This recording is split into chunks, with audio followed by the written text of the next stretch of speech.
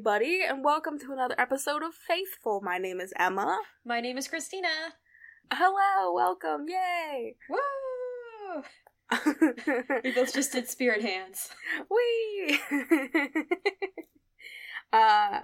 Christina, what have you been up to? I had high plans for the episode that we are recording today and that you are hearing currently. However, my plans did not quite go as I wanted to, so we're going to do something a little bit different for today.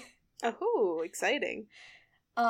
This is actually going to be, hopefully, our first ever, two-part episode. Blah, blah, blah, blah. This will come air in horns, episode, air horns. This is going to be episode 9 and episode 10, God Woo-hoo! willing. I hope you guys like the topic. Yeah, because, we are finally getting on the train of, popular media that we're talking about everyone's favorite new, your Angle or your Demon boys / non-gender conforming entities from Good Omens. Woohoo! Or, if you are a copy of the book that I borrowed from my local library, you are Gut Omens. Because, minor graphic designer quibble, the way they positioned the halo over the O in good looks like an umlaut. It sure does. So I'm going to be calling it Gut Omens. And I realize it's probably not how you pronounce an umlaut. And also, I took Spanish, not German, don't at me. I did watch a video on how to pronounce, like, an umlaut with an O before we started recording. But then I forgot it, so hey, don't at me. I'm doing my best over here. German is not going to be the first language I go to on Duolingo. Oh, man. I guess I should just say, like, I have never read or watched Good Omens, and it looks great, Mm-hmm. and I'm excited about this episode, but I'm not, like, overly interested in it. That's okay. But I'm really excited to learn more about it, because I think I'm not interested because I just, like, don't know anything about it. Mm-hmm. Yeah. And, at the time of this recording, I am currently on page 75 out of 369. Nice. Nice. So I'm not that far into the book. I haven't seen the Amazon show, partially because I actually don't think we have Prime streaming video. But regardless of that, this is actually my second time trying to read the book. My first time was when I was at a catering gig a couple years ago, and they had a copy of Good Omens sitting in, like, the waiting area for this job, and I read, I would say, probably, like, 20 or so pages of it, and I had a really good time reading it, and then we had to go work, and I never picked it up again until now. So, yeah, I figured today we can probably talk about, like, hey, what was the backstory for writing this book, and, like, what are some of the themes, and I can recount how the themes have shown up so far in the 75 pages that I've read, and then we can carry that on into the next episode where I can, by that point, summarize how they actually came through in the book. If that sounds good to you, Emma? Yeah, sounds great. So, Emma, how about if you start us off by telling us a little bit about the authors / creators of Good Omens? Yeah, absolutely. So, pretty famously, I would say, Good Omens was actually written by two talented men, Neil Gaiman and Terry Pratchett, who, collaborated on the novel, like, as they were, like, living in England at the same time. Mm-hmm. They, originally, the book started as a parody of a guy named Richmal Compton's book that was called William the Antichrist, which I assume was kind of a similar comedy sort of idea, sort of book. So we can put that on the list of things for us to talk about at some point, because I'm down for a good parody, generally. Book of Mormon, looking at you. But yeah, and so, I don't know if, I think, Christina, you've written, you write, right? I have done a little bit of writing in the past. I like to say that I almost got a creative writing minor when I was in college, because like I almost did. I was, I think, 1 credit away from getting it, and the only reason I didn't was because my final semester I took 21 credit hours, which was a mistake. Christina. And at least 7 classes, at least 3 of them were studio classes. I am aware it was a bad decision, but I survived, I got my degree, and I have a job now, so... You're truly an inspiration. I try. Didn't sleep a whole lot, but I try. Woof. So what I was getting to there with Christina being a writer a little bit, at least, is maybe you can relate to like collaborating on a writing project with another person.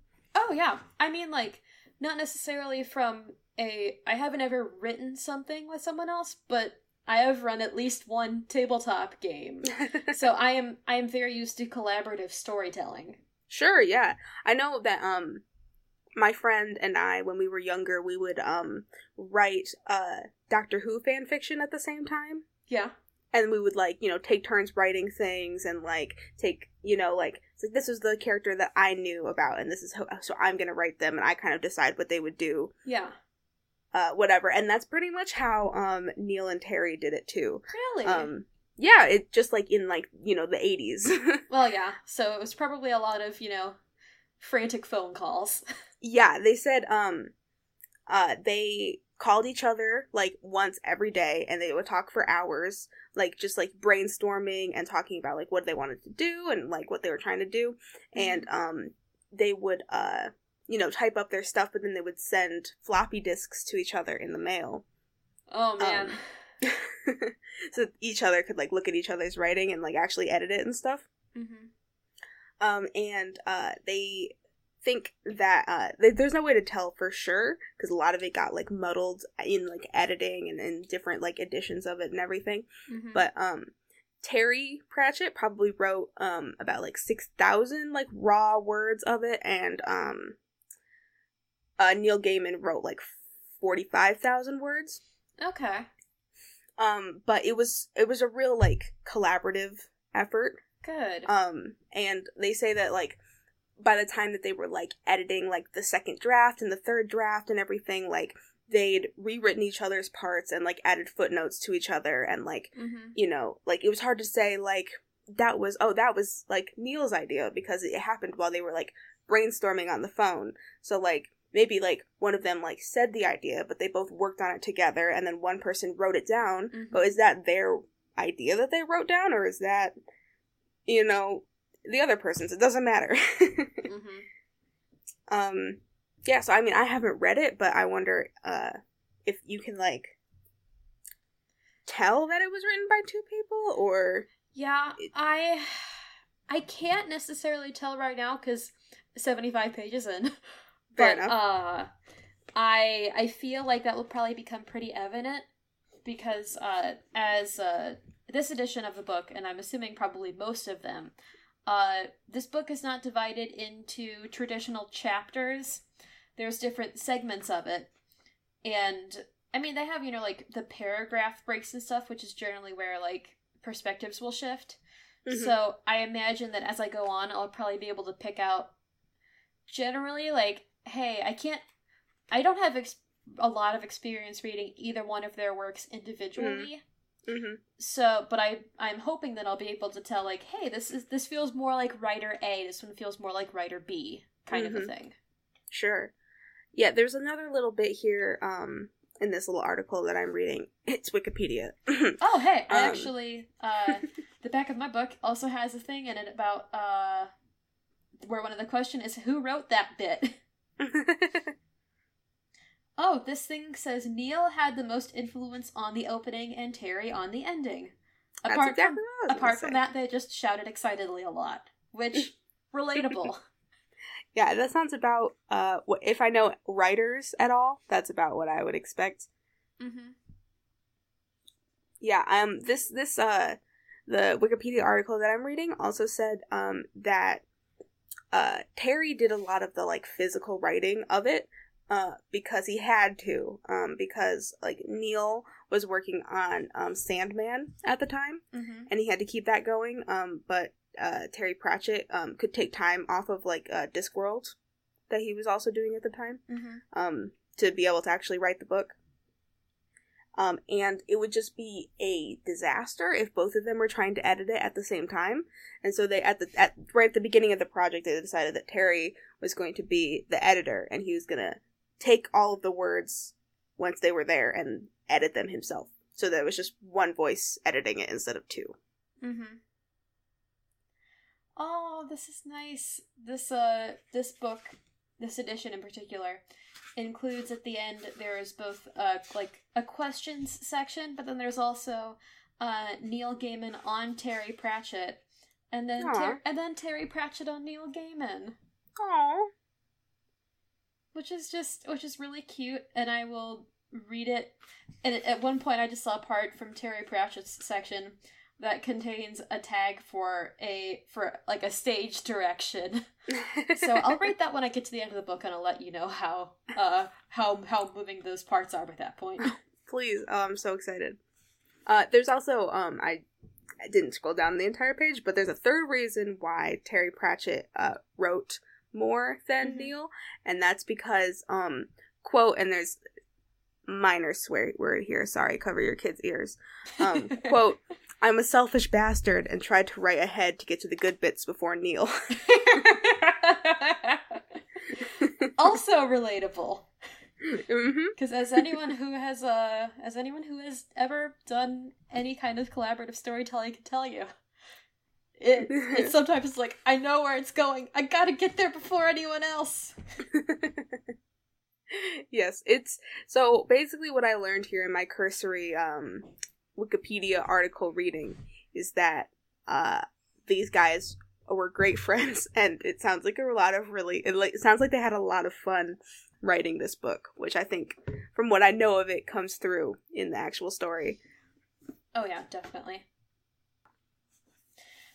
Something that I only just noticed when I was opening up my book was that on essentially like the legalese page, I actually don't know what it's called, but it's like, you know, the back page to the title page in a book where they list everything about like hey, this is the publication information. Oh, sure. This book comes with a caveat. Bringing about Armageddon can be dangerous. Do not attempt it in your own home. The implication there being that you can attempt it in someone else's home, and that's fine, just not in yours. And it also mentions that they got the rights to use part of the lyrics from Bohemian Rhapsody, which, respect. And also that the book's dedication is, the authors would like to join the Demon Crowley in dedicating this book to the memory of G.K. Chesterton, a man who knew what was going on. Which is really delightful. Like I love that.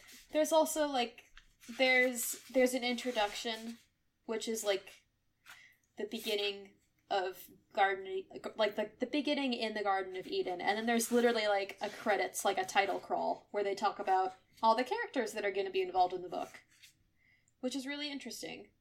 Yeah. Very interesting. But yeah, so that's kind of the lead into this book. Yeah. I think that sounds I'm much more interested in it than I was 15 minutes ago. I did find that a page about the themes. Yeah, go for it. All right. So, I have not read the book, and I am trusting Christina to maybe have some sort of interjection here about these themes, if she's seen them yet or not. But yeah, here is what it's one of those websites that helps kids cheat on English tests. Is it SparkNotes? It is eNotes. Okay. I'm gonna try to find the SparkNotes in a minute, but and it's got a little list about themes. And so I'm just gonna go down the list and we'll see what happens. Go for it. I got my cell phone with my notes on it one hand and the book in the other. Heck yes. I almost swore. Not a swearing podcast. So the first theme here is free will versus predestination. Yes, I do have a section on that so far. Great. So far, actually, would it help if I kind of like recapped like what's happened so far in the book first? I think that would be good, sure. Okay. Essentially what has happened so far in the first 75 pages of Good Omens is essentially it starts off the same kind of way that, you know, the book of Genesis does in the Bible, you know. In the beginning there was nothing and then there was God and creation of the universe and everything in it. Mm-hmm. And then the creation of Adam and Eve. And the book begins as Adam and Eve are departing the Garden of Eden. And it follows the main characters. I don't know if they're necessarily going to be, like, the protagonists or the antagonists or the heroes of the book yet, but they're definitely the main characters. And this is, in particular, the Angel of the Eastern Gate, assuming that there is, of course, you know, a Western, Northern, and Southern Gate as well. Mm-hmm. And his name is Aziraphale. I think I'm pronouncing that correctly. I've never heard anyone say it out loud, so... I feel like it's either Aziraphale or Aziraphale, but given a couple other things in the book, I feel like it's Aziraphale, so... Sure. So, Aziraphale, and the beginning is him having a dialogue with the serpent which tricked Adam and Eve into eating of the fruit of the tree of knowledge, and then realizing... you know, everything, and oops, the original sin.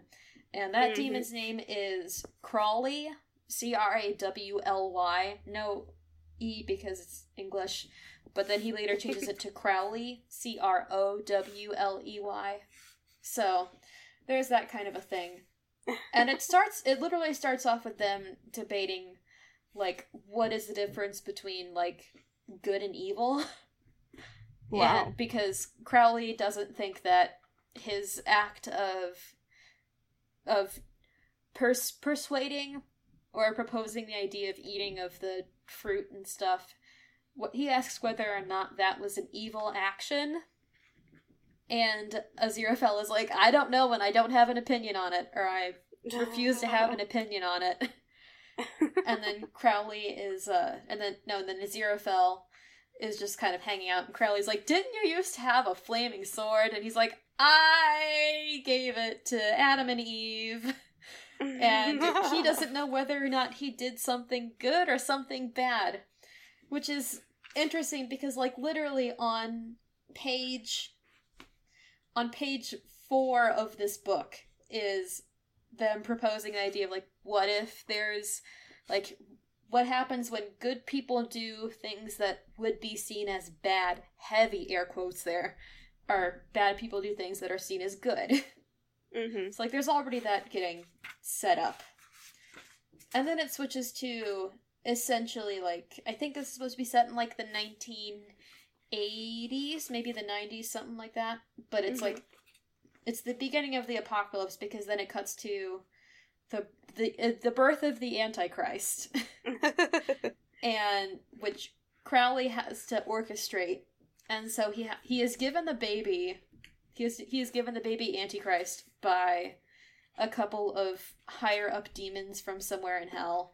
And there's a whole diatribe about how, like, Crowley has essentially taken to a more modern use of sin and temptation, which is essentially, like, getting humanity started and then letting them create their own misery, whereas the demons are more old school about it, which is probably one of the themes, so I figure we'll talk about it later, or I'll talk about it next episode. Sure. But yeah, so he gets the baby Antichrist, and then he goes to drop it off in a hospital to be, you know, Fae child switched in with a normal baby. And then, like, this was honestly one of the most confusing parts so far, because in the book, the idea was supposed to be that, like, it'd be like a 1-to-1 switch, but in the book there are actually 3 babies at the hospital that night. 2 sets of them came with parents. Or 2 of them came with sets of parents. So one of the the baby was, I think, supposed to be placed with, like, an American ambassador, and then but the baby Antichrist ends up with just literally a normal family from England. And because there is a sisterhood of satanic nuns, and they don't keep track of which baby is where, they get it confused. So they don't realize that the Antichrist is with the literally normal English family, and they think the baby is with the Americans. And then the extra baby just kind of gets written out of the story. Like, it's not very... Like, they even mentioned it in the story. They're like, oh, like, you definitely could think that, like, this baby went on to have, a perfectly normal life somewhere. Like, baby grew up, did decently in school, like, got married, had kids at some point. But we're not going to tell you what definitively happened with this baby. And I'm like, I have a concern. But the book hasn't paid it off yet, because, again, page 75. Sure.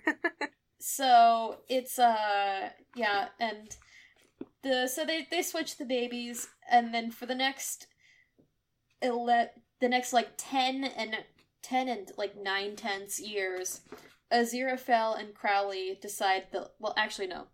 First, Aziraphale and Crowley get dead drunk, because they're both like, well, the world's ending.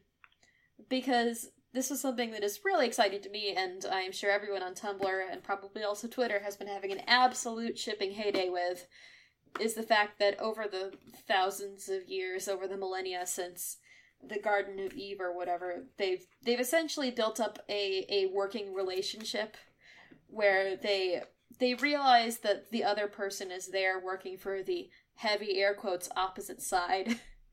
And so they have kind of like a, hey, like you don't stop me from doing this thing, and I won't stop you from doing that thing. Kind of a relationship, if that makes sense. Sure. It's like, hey, like if you don't rat me out to your boss because I'm doing this, I will rat you out to mine. And they have that familiarity, that friendship, that working relationship.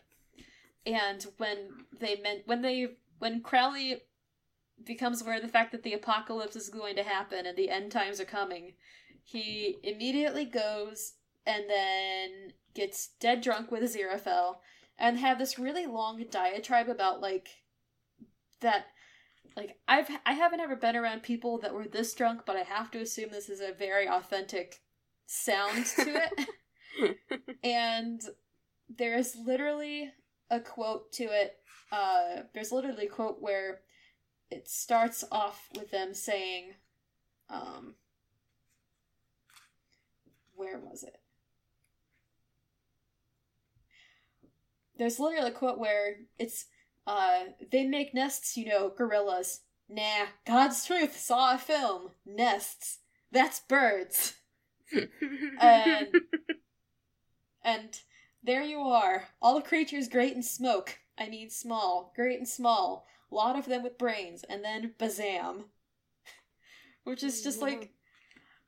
I feel weird watching people be drunk when I'm not drunk. But they come to it, essentially, while they are this drunk, they come to an agreement that they are going to essentially try and neutralize the Antichrist by providing them with like a spiritually even upbringing. Like, they literally have it be like, oh, well, essentially Crowley masquerades as this child's nanny for I've heard about this. X number of years, and teaches him about, like,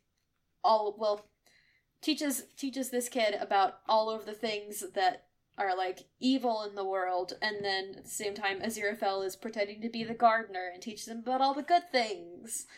And then they switch places, and then they're both like tutors teaching him about stuff.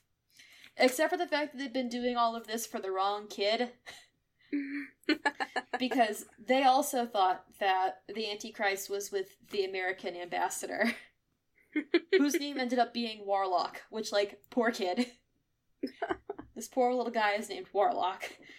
But they do this for 10 and 9/10 years, and then on Warlock's 11th birthday, he's supposed to get a hellhound for, like, an animal companion. And Crowley and Aziraphale are like, okay, so we're gonna hang around and hope that this kid gets his hellhound, and then he doesn't because it's the wrong kid. And they have a crisis about that. And at the point at which I got to, they leave because they're trying to go find the correct Antichrist. And at that point, they haven't, like, they're still trying to figure out where everyone is and stuff. And at some point also they mention, like, hey, the 4 horsemen of the apocalypse are loose and wandering around the world.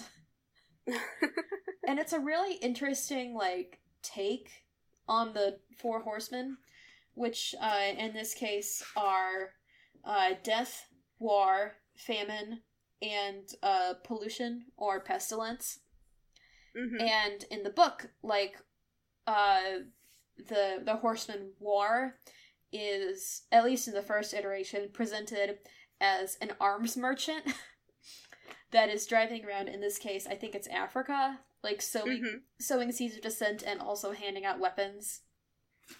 Like, they mentioned that she drives into a town, and then 3 days later, the town is in ruins, and a week later, the entire country has fallen to complete internal civil war.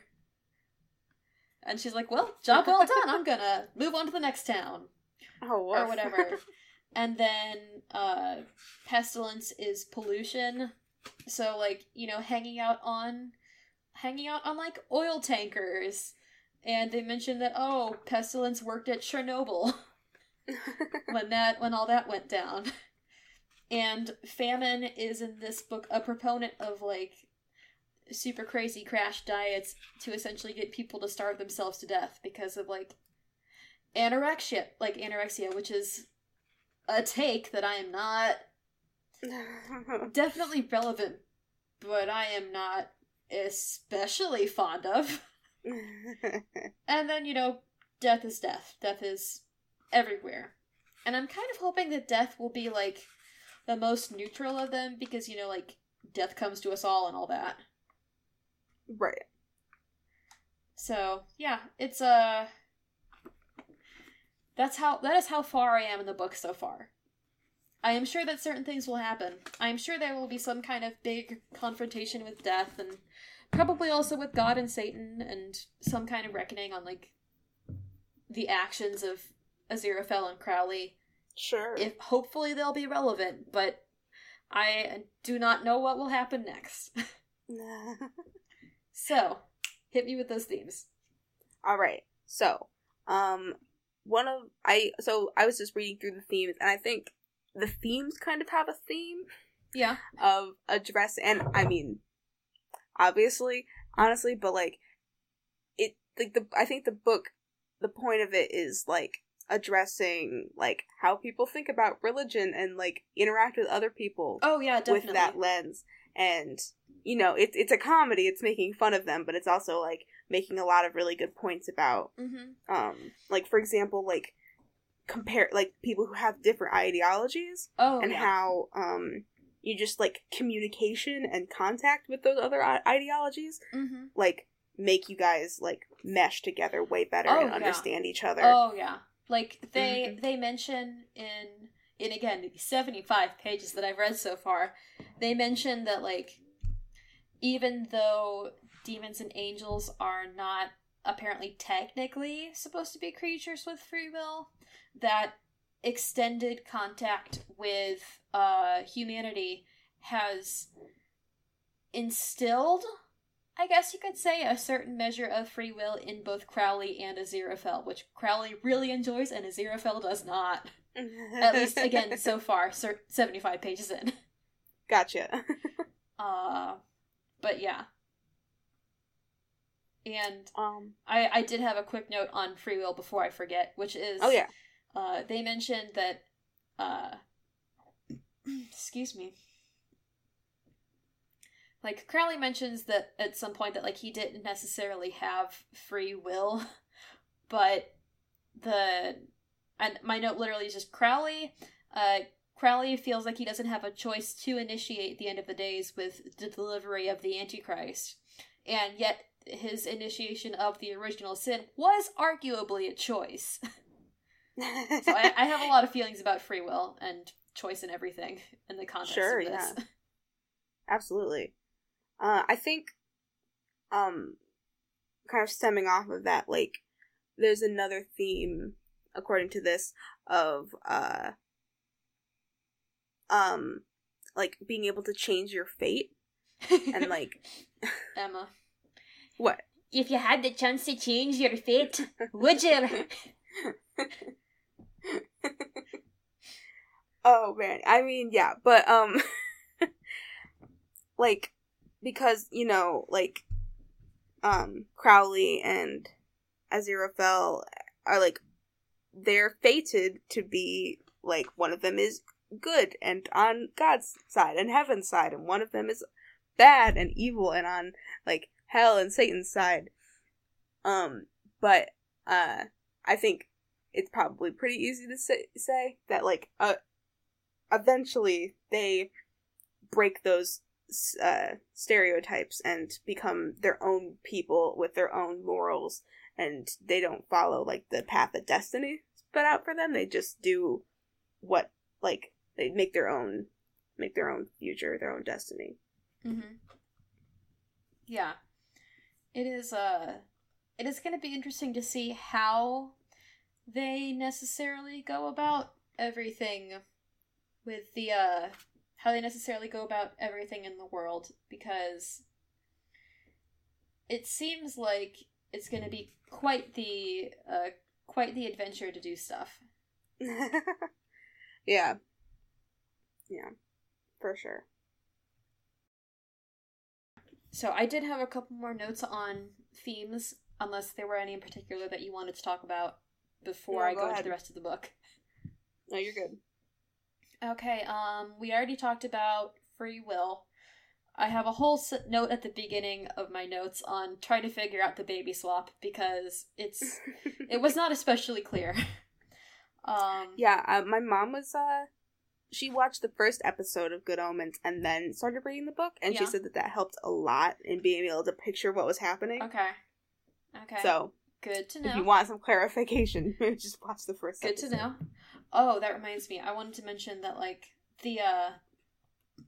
so far they have the baby swap in the book, and also presumably the TV show or the series, is orchestrated by the order, like I said earlier, the Order of Satanic Nuns, which is named the Chattering Order of Saint Beryl.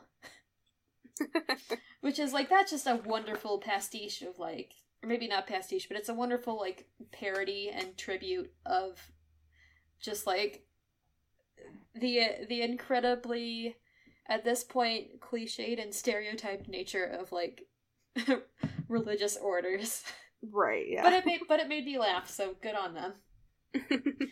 But yeah, other notes that I had on theme were that there's the notion of being good and evil against doing good or evil. Sure. Like, so far it seems like there's going to be a difference displayed between, like, what you are versus what you do. Within this case, like, my note was in the Genesis part, where they mentioned that that Aziraphale giving the sword that was on fire or whatever to Adam and Eve was an act that was made with well intentions from a good person, but but it was something that was probably not intended / was like out of bounds and against God's will. So like, would that have been seen as evil? Right. And like Crowley like doing the original sin because of orders and stuff, like it wasn't necessarily done out of, like, it was done with bad intentions, but like overall you could probably say it had good effects. This is a big shrug in case you can't tell from the audio. Because again, I don't know how that's gonna play out. I had a note in here about the execution of, like, is there a word for the opposite of a miracle? Like a miracle, like a wondrous event not done by God. Oh. Or a good aligned being. Is it still just a miracle? Is miracle?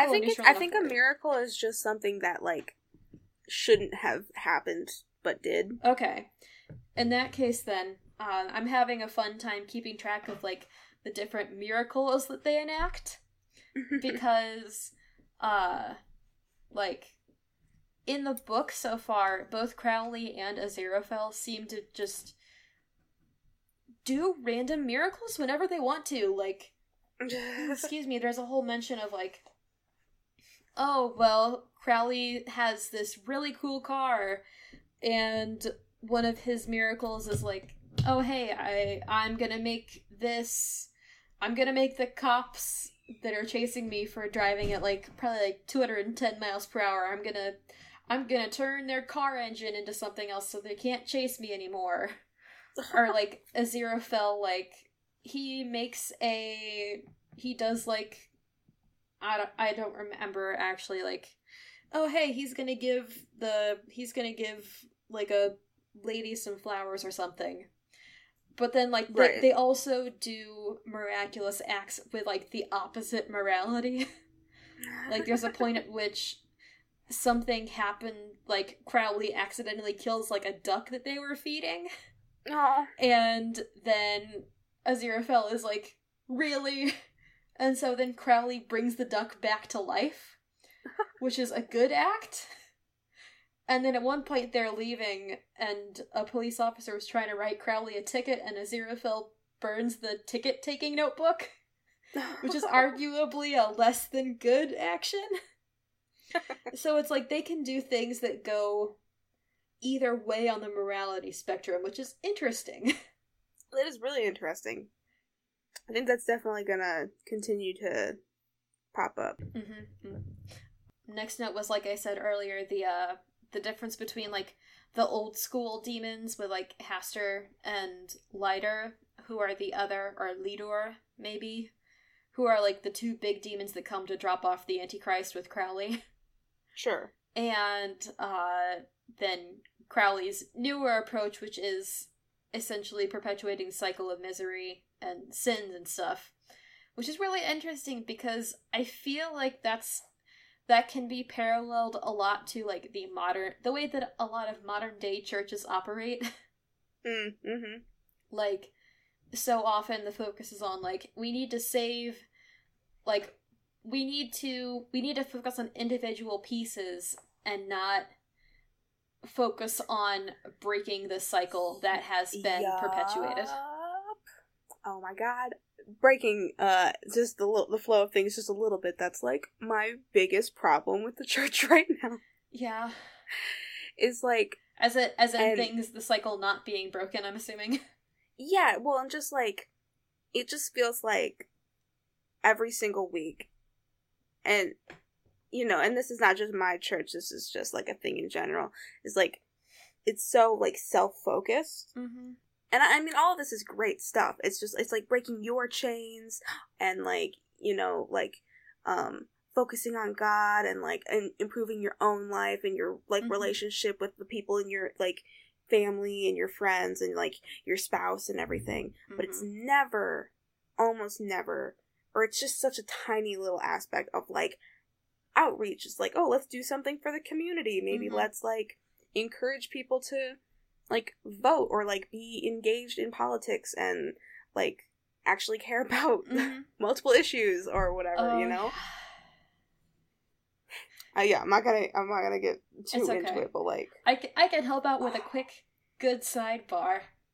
Yeah. My favorite priest that I have so far had the pleasure of working with was the priest at my college campus ministry, and he is like he is one of the kindest souls that I think I have ever met.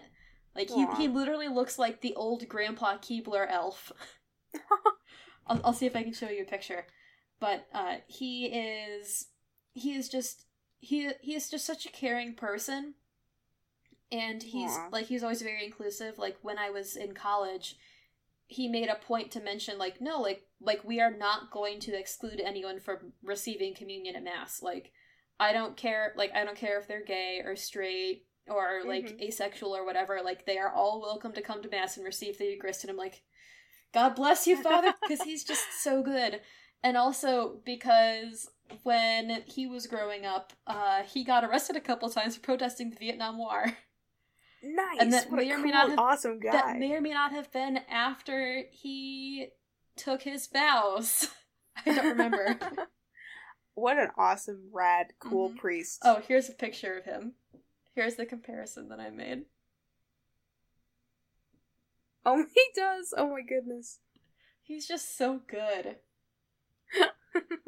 But yeah, so, oh, man. Yeah, so if, hey, listeners out there, if you're struggling with, like, how you can help, like, definitely please take care of yourself, but if you have the energy to spare after you take care of yourself, help others, and break the cycle by helping others.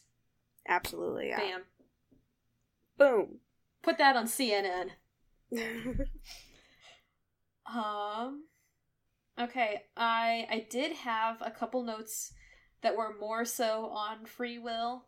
Namely, that there was a note, and I am taking this from the edition of the book that has the Amazon poster on the cover of it.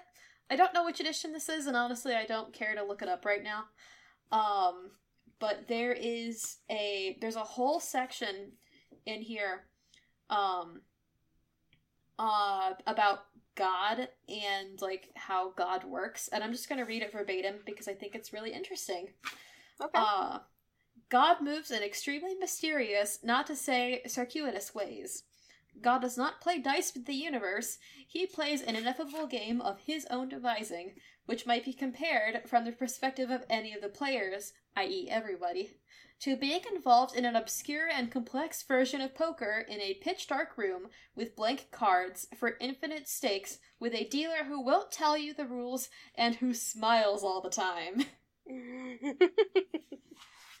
That's really funny. I think it speaks to something that a lot of people don't always remember when thinking about, like, the difference between, like, God's will and humanity's will and, like, perspective and stuff. It's like the entire concept of a god is that they are not human. They do not have the human experience. They are not working under human rules.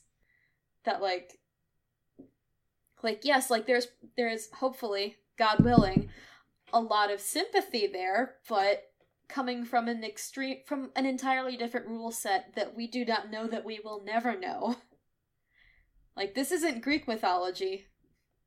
The god of good omens, and I think in general a lot of Christianity is not human and does not have foibles like the Greek gods do, and how a lot of people portray free will and, like, predestination and stuff. Sure, yeah.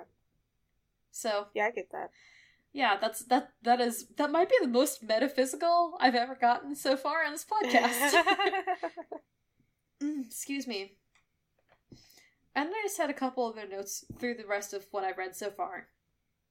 Like, there's a whole part where, there's a bit where, like, they mention that simply the presence of there being an Antichrist in the world is affecting the causality of certain events, which I find really interesting, because they're like, oh yeah, well, like, just because there is an Antichrist in the world and now weird stuff is going to start happening, like, two-headed cattle are just going to be born more often, which is, like, a really interesting thing that I don't think I've quite heard portrayed, because so often it's, like, so often when things happen to chosen characters within the narrative, it's usually like, oh hey, like, Goku is here, and Vegeta picked up his power levels, so now the Saiyans are on Earth.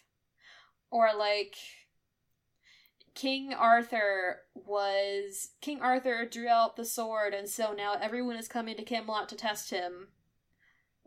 Or like, what's one with a girl chosen one?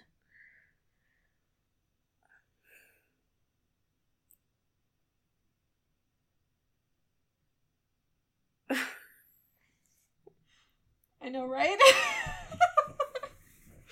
Let me check my bookshelf. I know they're out there. Does Rey count as a chosen one? Yes, 100%. Okay. Or like how in Star Wars, like, everything starts happening in The Force Awakens because, well, not everything starts happening, but a lot of the big conflict in The Force Awakens is because Rey shows up and, like, throws a giant spanner in the works of everyone that she is not directly aligned with. Mm-hmm. And whereas in the case of Good Omens, it's like, no, like, things are going to happen even though this chosen one is not having any kind of direct interaction with them, which I think is really interesting.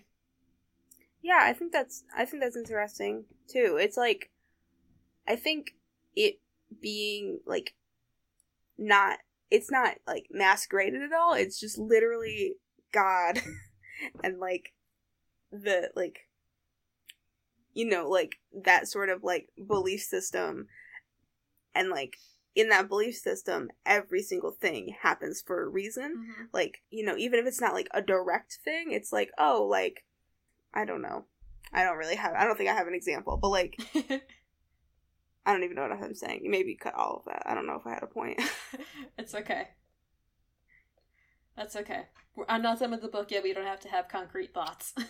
And I did take a couple of fun notes throughout the book. Well, again, throughout the 75 pages that I've read so far. Because I cannot emphasize enough how little I know about this story. There's a part where they mention Aziraphale. Like, Aziraphale runs an old bookstore. Like, specifically focusing on, like, rare books. And they mention that he collects, like, Bibles that have errors in them. And, like, oh, hey, like, where it's things ranging from misprints to they mention a Bible where it's literally, like, someone just made a whole bunch of salty margin notes and then they got printed by mistake. But they also mentioned that Aziraphale, they didn't mention this in the book, but he displays the cardinal sin of pride because he got an edition of the Bible published where it mentions himself. Like, he inserts himself into this Bible's version of Genesis. Like, I think it's actually, wait, it was on page 44. Like, it literally mentions that he inserted the phrases, and the Lord's so he drove out the man, and he placed at the east of the Garden of Eden cherubims, and a flaming sword which turned every way to keep the garden of the tree of life. And then follows with, and the Lord spake unto the angel that guarded the eastern gate, saying, Where is the flaming sword which was given unto thee? And the angel said, I had it here only a moment ago. I must have put it down somewhere. Forget my own head next. And the Lord did not ask him again. Which is, like, the sheer amount of, like, chutzpah and pride that it takes for you to insert yourself into any edition of a Bible, regardless of how much traction it gets, is like, hey, Aziraphale, you best watch yourself, friendo, cause that's not angelic behavior. That is, in fact, very human behavior.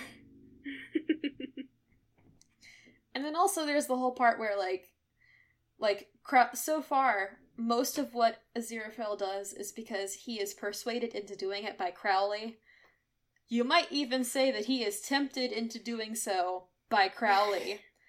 Which has led me to my concern that is this whole book just going to be one long unintentional con of like, oh hey, Crowley's going to get super promoted in hell because he managed to convince an entire principality angel to fall.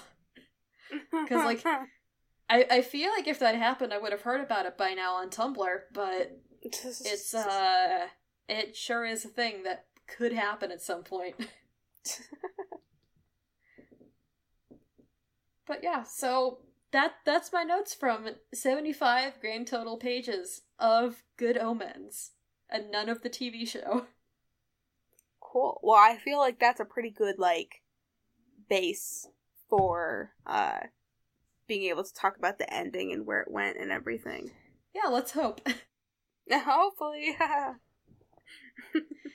Yeah, so, you want to take us out, Emma? Yeah. Cool. Well, I hope you guys enjoyed that, and, I hope you're ready for part 2. Woo! Not next Sunday, but Sunday after that. Mm-hmm. Listen to it on your church commute, or at, like, 2 p.m. when you wake up, like I would do if I didn't go to church. You are valid. Yep. Honestly, like, that same priest I was talking about earlier, like, he even mentioned a couple of times, like, you know what, like, if you fall asleep in church, don't worry about it. God knows. God understands. And we're like, oh, bless you, Father! I remember, at, like, a youth group thing, so, like, there's this, evangelical concept called soaking. I don't know, do you have that? That's a big no for me, dog. Okay. Well, you might have something similar to it, but, in, evangelical speak, it's called soaking, where you just put on some, like, instrumental music. That's usually just, like, instrumental worship songs. Put on some lo-fi Jesus music to help you relax. Study mix. Lo-fi Jesus beats to relax and soak to. Oh my god. I mean, like, you joke, that's literally what it is. Oh but, yeah, so you just, like, listen to that, and, just, like, you close your eyes, and, just kind of, like, meditate, basically, mm-hmm. like, in the spirit, and, like, let God, like, speak to you, or let his, like, you know, like, peace, or, like, his presence, mm-hmm. You know, like, calm you, or whatever. And we did it as, like, a youth group once, and everyone kind of, like, splayed out on the ground, and there was, like, music playing over the, like, sanctuary speakers, and at one point, like, a few minutes in, we just hear, like, soft snoring from the other side of the room. Yeah. And a kid just completely fell asleep. Oh. And, it was great. And everyone looked up and they were, like, laughing, and, the, like, youth leaders were like, he's got the right idea. And I think a lot more people fell asleep. Yeah. After that, too. And it was good. It's like, oh, God really knew that we all needed the nap right mm-hmm. now. Everyone nap. Hey, take a nap today. Mm-hmm. But Sunday naps are the best. Yeah. Let's try an outro again. Take 2. Faithful is a part of the Corner Podcast Network. We can be found on Apple Podcasts, iTunes, Google Play, Stitcher, Pippa, any other place podcasts are found, unless that is Pocket Casts, apparently. Yeah. But if you are listening to this and you've had previous issues with a platform, aside from Spotify, because I don't understand how Spotify works and that submission takes forever, so I haven't tried to get us on Spotify yet. But if you found an issue with listening to Faithful, I almost said wayward, on any platform that is not Spotify, send us an email or send the Faithful Twitter a message, and then I can see if I can get that figured out. Yeah. My dad was having issues with it earlier, which is how we know. Yes. Our theme music is Start of Something Beautiful, courtesy of Ketsa. And we can be reached through an email at faithful2lspod@gmail.com or through our Twitter at faithfulpods. And, since we're still new, we're getting to the double digits now. Woo, we're real almost close. there. Woo. But it still super helps us if you can, rate and review us, wherever you're listening, and maybe recommend us to a friend or whatever. We love that. Yeah. Send in your thoughts about the different theories and themes that we've discussed so far for this episode of Good Omens, and then maybe we will read them for the actual rest of Good Omens episode. Oh yeah, if you got any Good Omens thoughts, now is the perfect time to send an email. Yes.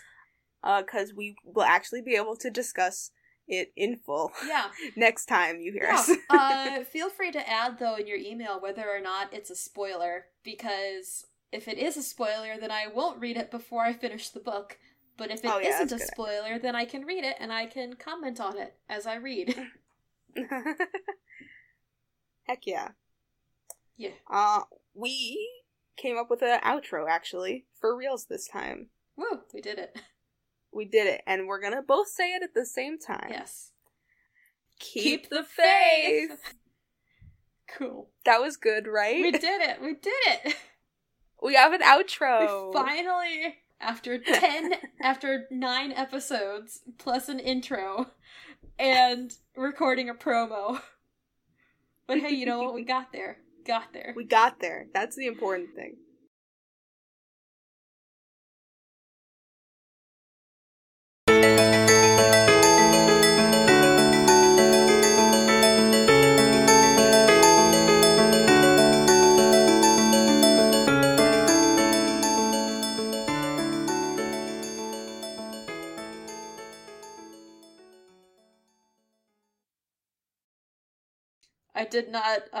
I was not necessarily a good co-host and did not tell her about that before I sprung her about it on this recording. So, oops.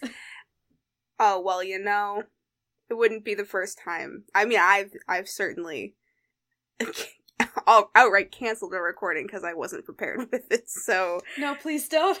This has to come out on Sunday! We don't have time to record another episode! No, this time I'm prepared, though. We're good this time. Okay, cool. We're great, don't worry. Good.